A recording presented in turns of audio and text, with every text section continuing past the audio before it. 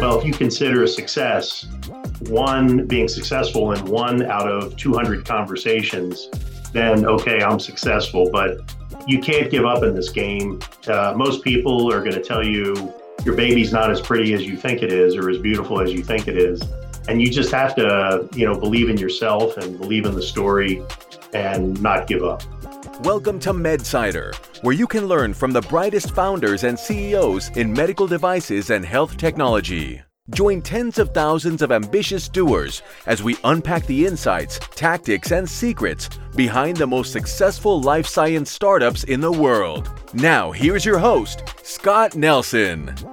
Hey everyone, it's Scott. In this episode of MedSider, I sat down with Dave Rosa, President and CEO of NeuroOne, who brings over 3 decades of experience in the medical device industry. His career spans several key roles at major firms like C.R. Bard, Boston Scientific, and St. Jude Medical, focusing on marketing, product development, strategy, and commercialization. Dave has several medical device patents under his name, has served on numerous corporate boards, and raised over $200 million in the capital markets. He holds an MBA from Duquesne University and a BS in Commerce and Engineering from Drexel University. Here are a few of the key things that we discussed in this conversation. First, securing initial capital requires more than just a great idea. You'll need tangible progress, like prototypes and preclinical milestones. You can leverage local organizations and social media to target potential investors like angels, large companies interested in emerging technologies, and investors who already have a footprint in your domain. Second, embrace open communication for various purposes, including investment, consultation, and support. Surround yourself with a supportive and experienced team, including board members. Third, opt for shorter regulatory paths like the 510K to swiftly navigate through approvals. Focus on technologies with clear predicates to avoid regulatory complexities. Plan your timelines realistically, anticipating possible delays and iterations along the way. Before we jump into this episode, I wanted to let you know that the latest edition of MedSider Mentors is now live. Volume 4 summarizes the key learnings from the most popular MedSider interviews over the last several months with folks like Rob Ball, CEO of Shoulder Innovations, Kate Rumrell, CEO of Ablative Solutions, Dr. Christian Ramdo, CEO of Tempa Health, and other leaders of some of the hottest startups in the space. Look, it's tough to listen or read every MedSider interview that comes out, even the best ones. But there are so many valuable lessons you can glean from the founders and CEOs that join our program. So that's why we decided to create MedSider Mentors. It's the easiest way for you to learn from the world's best medical device and health technology entrepreneurs in one central place. If you're interested in learning more, head over to medsiderradio.com/mentors. Premium members get free access to all past and future volumes. And if you're not a premium member yet, you should definitely consider signing up.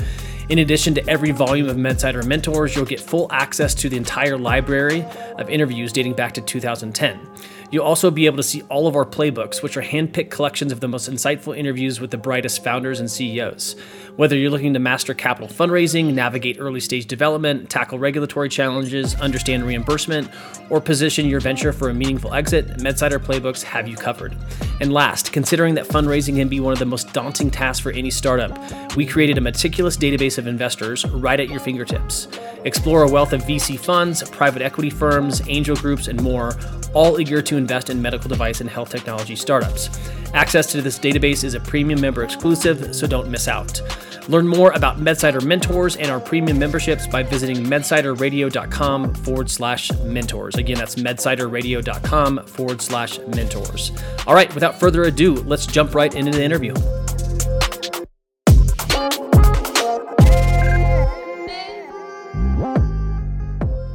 All right, Dave, welcome to MedSider Radio. Appreciate you coming on. Well, thanks so much for having me. Yeah, and for those listening, they can't see our Zoom call, but you're on brand with the NeuroOne logo front and center. I love it. So this should be a great discussion on kind of not only your journey right through medtech. That's you've got a lot of swings kind of at the plate, but I'm curious to learn more about NeuroOne too, and your experiences building this company as well. So with that said, I recorded your brief bio at the outset of this episode, but would love to start there first. If you can kind of give us an elevator pitch. Obviously not going through each and every sort of move you've made throughout your career in medtech, but just give us kind of a high level sense of kind of what you've been doing up to your time leading NeuroOne as CEO. Sure. So I'm kind of an older guy. I'm 59 now, and so I've spent about 32 years, going on 33 years in the med tech world, and I started like many people do at the bottom. Was actually involved in sales, in orthopedics. I've spent time in senior management roles in large companies, small companies, but primarily sales, marketing, and then have also been involved in companies that have been early startups that weren't even at the stage where we had prototypes.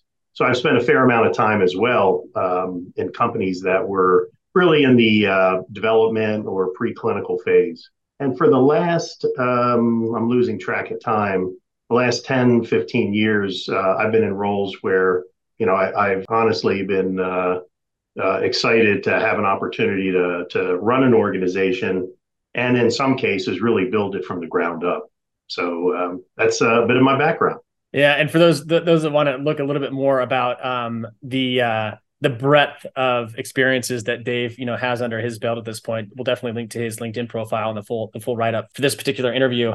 Let's talk a little bit about NeuroOne before we kind of go back in time and discuss, some of the key functional areas of any medtech startup has to kind of execute against. Give us a sense for kind of what the platform and technologies that you're building at NeuroOne, and if you can kind of explain it to me as if I'm a freshman in high school, maybe that's the best way to frame that up. Yeah, it's about the only way I understand it. So this should work out well. Basically, the company really evolved from a relationship with the Mayo Clinic and the University of Wisconsin. And both of those organizations for 20 plus years were trying to develop this thin film electrode technology that really originated in the 1950s to a point where it would be much thinner, much lighter, have improved resolution, given that part of the function was for diagnostic use. And that's kind of when I got introduced to the company. The surgeries that were being done in epilepsy, Parkinson's disease, they're very invasive surgeries. You're either removing a patient's top part of a skull, you're drilling holes into the brain. And this technology offered the promise of being able to be placed minimally invasively because of its thinness and flexibility. And then also because of its design, have improved resolution. What I found along the way was that really excited me and was probably the primary reason why I joined the company was that it had what I considered to be multiple capabilities. And what I mean by that was, I thought this platform, this electrode platform, could not only perform diagnostic functions, which was really the initial intended purpose. It was supposed to be a better mousetrap of technology that had been available, as I said, since the 50s.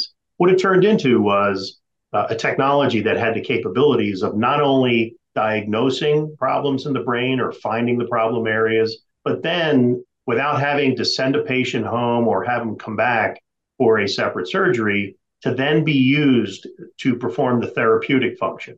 So if you take the example of epilepsy, what would normally happen is these patients would go home after the diagnostic surgery, come back, have a laser ablation where the laser would remove the problematic tissue. So a patient would have to undergo multiple surgeries. And no one, at least that I've met over the last 6 years, has been excited about going in and having holes drilled into their brain or having brain tissue destroyed. So what I felt we could offer to the table was a platform that not only performed the diagnostic function, but that could be left in to perform the therapeutic function. And so the breadth of what we feel very confident we can do is have a device, again, that performs the diagnostics, that can do an ablation in the brain or other parts of the body, as well as provide stimulation. So that was really the goal that I set out, given what I had learned about the technology. So it's really a platform that can do that for a variety of different neurological procedures. And another application that kind of fell into our laps was using the same device, not only to do all the things I just mentioned, but also to deliver drugs into the brain or gene therapy. Got it. So a really true platform type of technology. And we're recording this in early Q3 of 2023. I think based on your LinkedIn profile, it looks like you've been at it gosh, what is it? Seven? Is it 7 years now? Let me scroll back I up think here. I Yeah. officially joined October 2016. So yeah, this would be year 7. Yeah, 7-year anniversary this month here. So give us a sense, kind of with that in mind, just to kind of set the stage for those listening. Give us a sense, kind of, for where the company's at. I think you have a couple 510K clearances under your belt for the diagnostic tools, I believe. But are you expecting? Where are you at in terms of clin reg and eventual commercialization of devices? Sure. So you're correct that we have 2 product lines that have purely diagnostic clearances from FDA. These are 510K clearances. And those devices are actually, they've been commercialized. The high volume device that is placed less invasively, that was just launched in May of this year. We received approval late last year. We were waiting for Zimmer Biomet, who's our distribution partner, to actually complete some of the accessories that they needed to use our device with their robotic system, which literally precisely places the device where the neurosurgeon wants. So those 2 devices, or those 2 product families, are already commercial. We've submitted a 510K application to the FDA. It was in June of this year. We did receive feedback from them. And again, this was for our first combination diagnostic electrode that could also, when connected to our proprietary hardware, could perform an ablation. So again, the one device that's performing both diagnostic and therapeutic function. So we've heard back from FDA, and we are planning a response late this month, early next month. We're just waiting for some additional documentation. Our drug delivery system is in development. We are exploring the opportunities in terms of how to present this to FDA from a regulatory pathway. And then we have another project in development that is intended, again, to be a combination device where it's doing recording, but also providing chronic stimulation for patients that have back pain and, quite frankly, really any type of pain. So that device is in development. It's a little bit further off because those devices obviously have greater hurdles in terms of longevity of use. You have to at least be able to demonstrate that you can record and stimulate over a 5-year period. So that submission is probably a few years away from occurring, but everything else is either in process or already cleared. Got it. Super helpful. And the website, for everyone listening, if you don't get a chance to get to the full write-up on MedSider, we'll link to it there, of course. But it's nmtc and the number 1.com. So nmtc1.com. Great looking website, by the way. Looking at it now, really, really cool. And you can learn a little bit more about the various platform itself, as well as the various systems that Dave mentioned. So with that said, let's kind of transition maybe for the next 20, 30 minutes, talk about some key functional areas, right? And I think the first one on the docket is IP. Actually, before we get to IP, let's talk about development, early stage development. You sit on the boards of quite a few different startups, have been around the block, and and you've seen a lot, right? That's the easiest way to say it. Getting through various iterations of a product in the early stages of a startup, especially in the medtech space, is really, really difficult because you're kind of trying to do that with typically a very, very limited amount of capital. So if you had to kind of sum up maybe your thoughts on how to best do that, right, or mistakes to avoid, are there a few things that come to mind? Yeah, for sure. So, I mean, limited capital is probably the phrase of the last few years, because I think every company, as you mentioned, every company I'm on the board of, or friends of mine that are in senior leadership roles, they're all literally struggling, with the same issues. So, I think there are some things that you can do early on, as you're trying to look to finance the company. We're based out of Minnesota, and most major cities, West Coast, Midwest, and also on the East Coast, have a society or local societies that are really there to try to help early stage companies, such as you mentioned. And for example, the one in Minnesota called Medical Alley, there are a number of large, medium-sized, and startup companies that participate with that. But they're an organization that you can go to that has connections to early stage investors, institutional investors. They even have a portal that includes people that might be looking for employment. So there's a cost associated with hiring recruiters to find good talent. It's always difficult to find interested investors, especially when you're just trying to get things started. So, I guess my first point would be look to see what societies or organizations are in your area that may help, companies, small businesses, or companies that are just starting up. So that would be one. Something that I did that I found to be very useful was in my past was I actually used LinkedIn to target investment bankers, analysts. I didn't have any network. There's no training for these types of jobs. And I got onto LinkedIn to introduce myself to, I'll call it the financial community. And there were a number of relationships, three or four that came out of that have been really helpful for me in my career, finding small pockets of money. So that's something you could do as well. Social media has become more of a necessity now. I was a guy that was not very active on social media.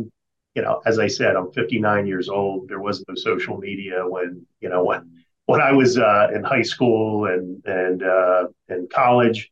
But one of the guys that I was introduced to, who really kind of focuses on the use of social media, said to me, he's like, listen, you need to get your face out there. You need to get your story out there. People need to see you, and you need to keep saying the same thing so that you're able to capture people's interest. And I will tell you that while I was like very skeptical, I have become much more active on social media, and it's afforded me the ability to be introduced to physicians, some of which who are entrepreneurs themselves, who are interested in investing in technology that's in their area, as well as other large corporations. So large companies are always looking for smaller companies to invest in the hope that that might be the next growth platform for them. So that's another thing that I've done. And I've also spent time just doing some basic research on companies that are in my space that may be competitors or closely related. And I've looked to see who those companies' investors are and targeted them, at least, in terms of my outreach, based on the thought process that, well, they already like this space, they're already invested in this space. And sometimes they may want to make a second bet in the space. So it doesn't always mean that if there is a direct competitor that they're invested in, that they won't invest in you. Probably one of my last few pieces of advice that I always have to remind myself is, investors, this happens a lot on the private side, but investors will, they're usually very complimentary of what you're doing. Everybody's got great ideas, but very few get invested in. And what I've seen happen with some CEOs who maybe have not had as much experience on the fundraising side, and this applies actually to public company CEOs as well, they have a tendency, if an investor and a firm tells them that, they're interested, that, well, okay, they're interested. They normally make $5 million investments, so I can count on that. I think you have to be very careful that no matter what any of these investors tell you, I don't care if it's a wealthy individual or a small institutional investor, and until that check is cleared in the bank, you don't have the money. And then, the last thing I would say is, honestly, you can't give up. I had this conversation with my children many times when they ask me how I've been able to raise as much money, in their words, how I've been so successful. And I said to them, well, if you consider a success, being successful in one out of 200 conversations, then okay, I'm successful. But you can't give up in this game. Most people are going to tell you your baby's not as pretty as you think it is or as beautiful as you think it is. And you just have to, believe in yourself and believe in the story and not give up. Your comment around perseverance and grit and kind of pushing through reminds me of something that Prague mentioned recently. I published an interview with him. He's the CEO of Spinex, and he's like, I when I talk to other founders who are trying to raise funds, I really try to emphasize they need to talk to a lot of people. They're like, oh yeah, 20, 30 people, is that enough? And they're like, no, like hundreds of people, right? And so, you're the batting percentage, you just mentioned one out of 200, obviously doesn't look good, but that's sort of what it takes, right? Absolutely. Yeah, and especially against in this fundraising environment, right, within this macroeconomic kind of climate. So completely agree. When you think kind of on sticking to this fundraising topic, anything else that has been especially helpful to you in raising capital over the years to fund early stage development, whether it's, things that you think are super important when it comes to the actual deck that you're using or the process in general, anything else that you can think of? Yeah. So that's a really interesting question. I say to people, I'll kind of give you an overview of that and then how things have more or less changed. But it used to be way back in the Stone Age when I started this, not this company, but just in this business, that you could raise money from VCs or investors based on a concept. And then, a short while later, it was, well, you had to have prototypes, and then you had to have animal data, and then you had to have human data, and then you had to have clearance to sell, and then you had to have revenue. And I can tell you over the last 15, 20 years, the discussions I see now are you have to be at break even. So what's happened is the appetite for risk, I don't care what investor you're talking about, has been extended to more difficult milestones to hit. And people have said, well, how do I raise money? I need money, to get to all those areas. So what happened as this was progressing was, angel investors started to become, they in essence picked up the slack from the risk levels that VCs used to be willing to take. So all these states, where there's new technology, there's angel investors that are willing to go in and invest at an early stage. Now, some people say, well, yes, but you have to give up a lot of the company to do that. So I've seen other companies try to approach strategics early. In some cases, that's successful. We were successful at NeuroOne doing that with Zimmer Biomet. We did not have a final design of a product, but we met what one of their strategies were and one of their growth initiatives. So they were willing to take literally a chance on us. But the truth is, I've been most successful in developing networks. So networks, some of the early ones began using LinkedIn, and then it was just introductions from people I would talk to, sometimes investors. And what happened is there are people out there that have high net worth individuals whose money they manage who are willing to make smaller bets, 50,000, 100,000, investments in companies that are at early stages. There's not a formula for that. The formula is get out in front of as many people as you can, find the people that have relationships with family-run offices or who manage high net worth individuals, and you can find out who those people are, by reaching out, whether it's investment bankers, whether it's colleagues or friends. It's you've got to go out and talk to as many people as you can. But those are the people that are providing. In my last company, that's how I financed it early on. And you'll think I'm crazy when I say this, but for the first 2 years, we were financing the company on a month-to-month basis. We had a small team.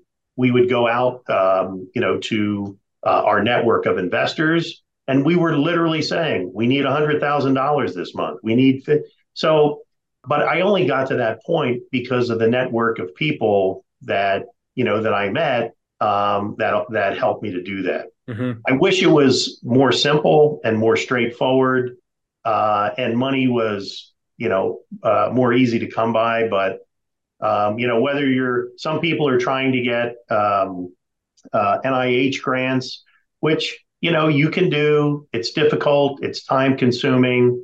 But the fastest way to get money for me has always been find a network, find a person who has a network that you have a relationship with that can put you in touch with wealthy individuals who are willing to help finance you in the early days.